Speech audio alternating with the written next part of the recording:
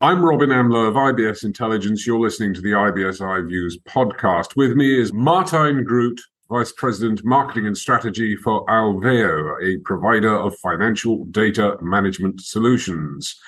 We're talking about a shift to data as a service. What is the significance of data as a service? Why is it important?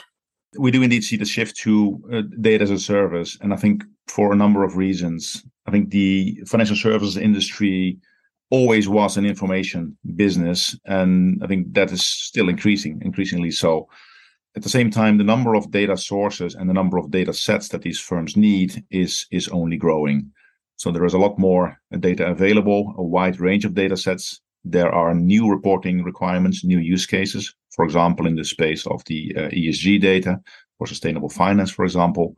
And then you also have a lot of scrutiny on the process of gathering data, of reporting, both to clients, to investors, to regulators, and so on. That puts quite a bit of a squeeze on internal operations and internal IT, which is why firms are looking to outsource part of the sort of data aggregation, data collection, and basically get a sort of one-stop shop master data feed, which we call data as a service.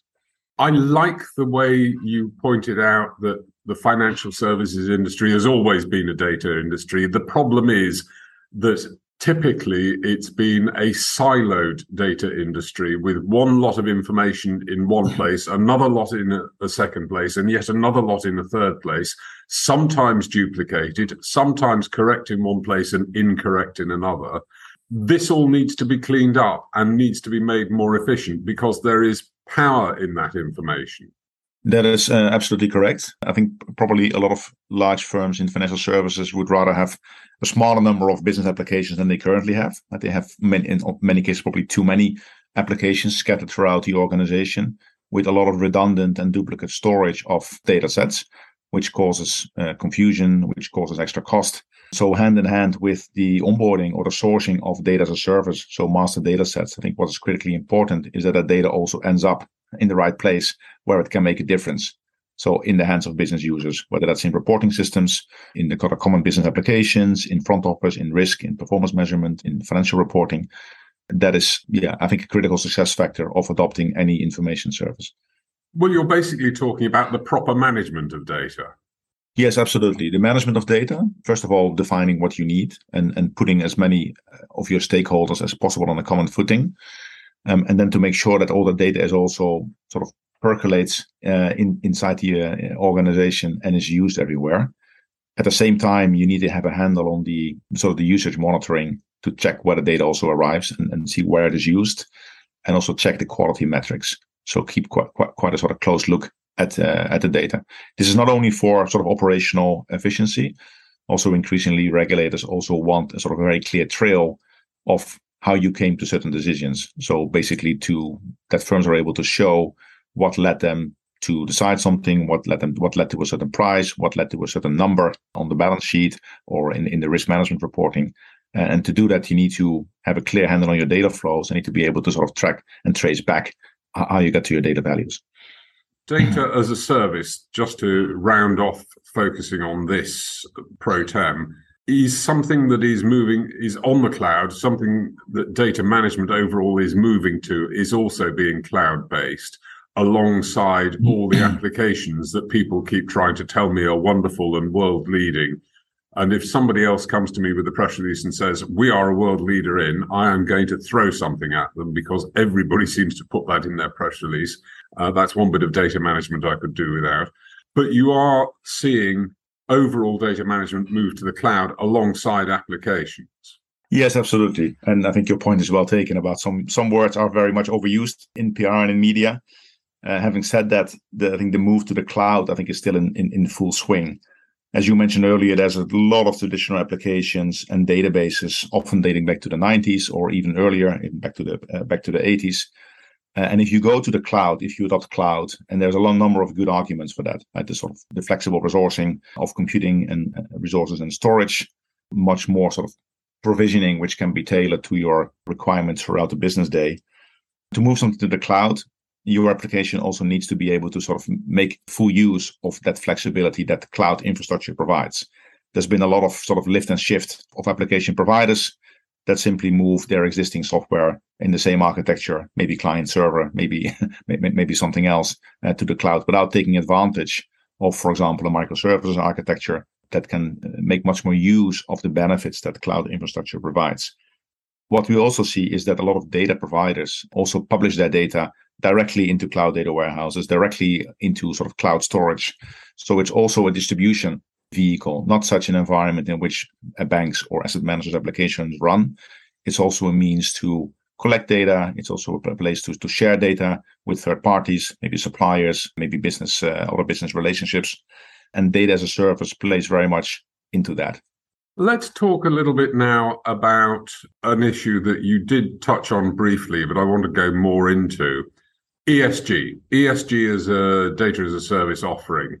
ESG is something that is its time has come. We are getting more and more concerned about it, the standards and the issues involved. What's the importance of this as a DaaS offering and standardization of data?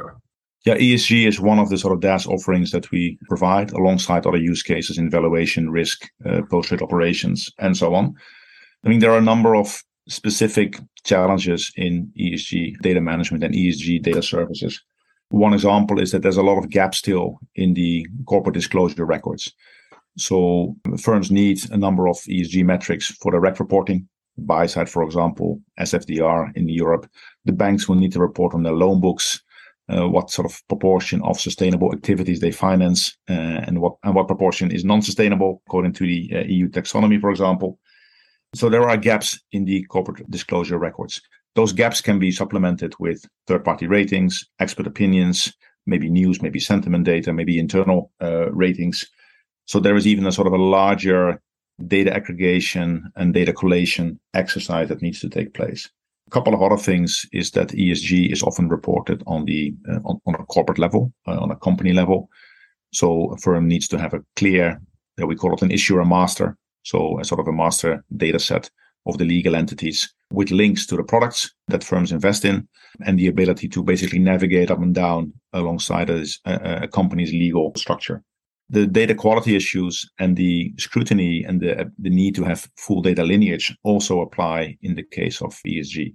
But it's essentially a data collection exercise, a data cleansing exercise, data derivation to fill the gaps in a responsible way, and then make sure, as in every data set, that it really ends up in every business process where it is used, from front office, mid office to back office. There are a couple of issues that I feel concerned about. The first one is you talk about finding ratings, whether it's a third-party rating or whatever.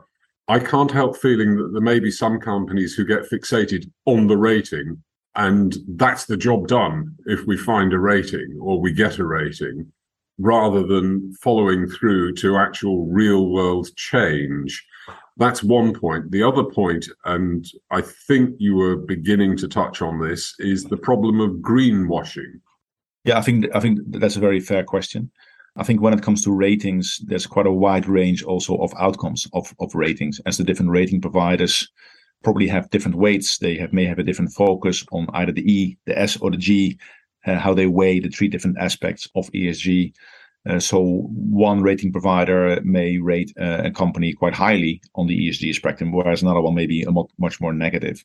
So we don't yet see, let's say, and I'll shop around for the rating I like. You can shop around for the rating you need, yeah, and to basically optimize your portfolio's aggregate ESG score.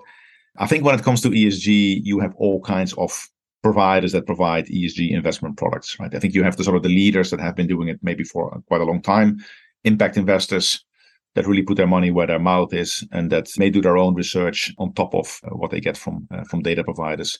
And then you have also maybe more mainstream asset managers that will need to do the reporting. So they need to do the sort of the regulatory reporting, same as everybody else, and need to collect the data to get there. What I think we will see and we have seen already is that regulators do not just believe a product is green because it is called Green Investment Fund ABC. Right? We have seen various cases in the US. We've seen cases in Europe with DWS, for example, being rated in Germany.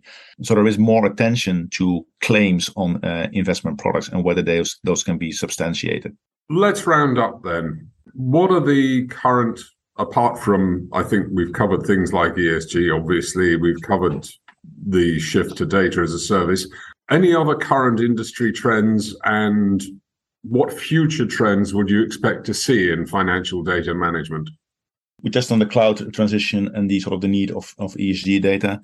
I think the trend that is already there, but I think that will continue, is to properly provision and service business users with the data they need. That sounds easy, but it's far from trivial to make sure everybody can easily access the data they require in their day-to-day jobs. I think probably every job in financial services is getting more data intensive. That's maybe a bit of a cliche. So the capability to easily access, to get the data you need, either on your screen for a browser or maybe in your data warehouse, if you're a quant and you want to do some proprietary modeling, I think is critical. So the ability to get the data you need, find different ways to get at it via different cross-referencing of different identifiers. There's tons of data standards out there. I think that is going to be a key differentiator. And data as a service can provide a sort of a very great sort of starting position that firms can then build on, developing their proprietary metrics, mingling it with their in-house data, but basically outsource the commoditized data aggregation, data collection, and data cross-referencing. Thank you very much. Martijn Groot, Vice President, Marketing and Strategy, Alveo.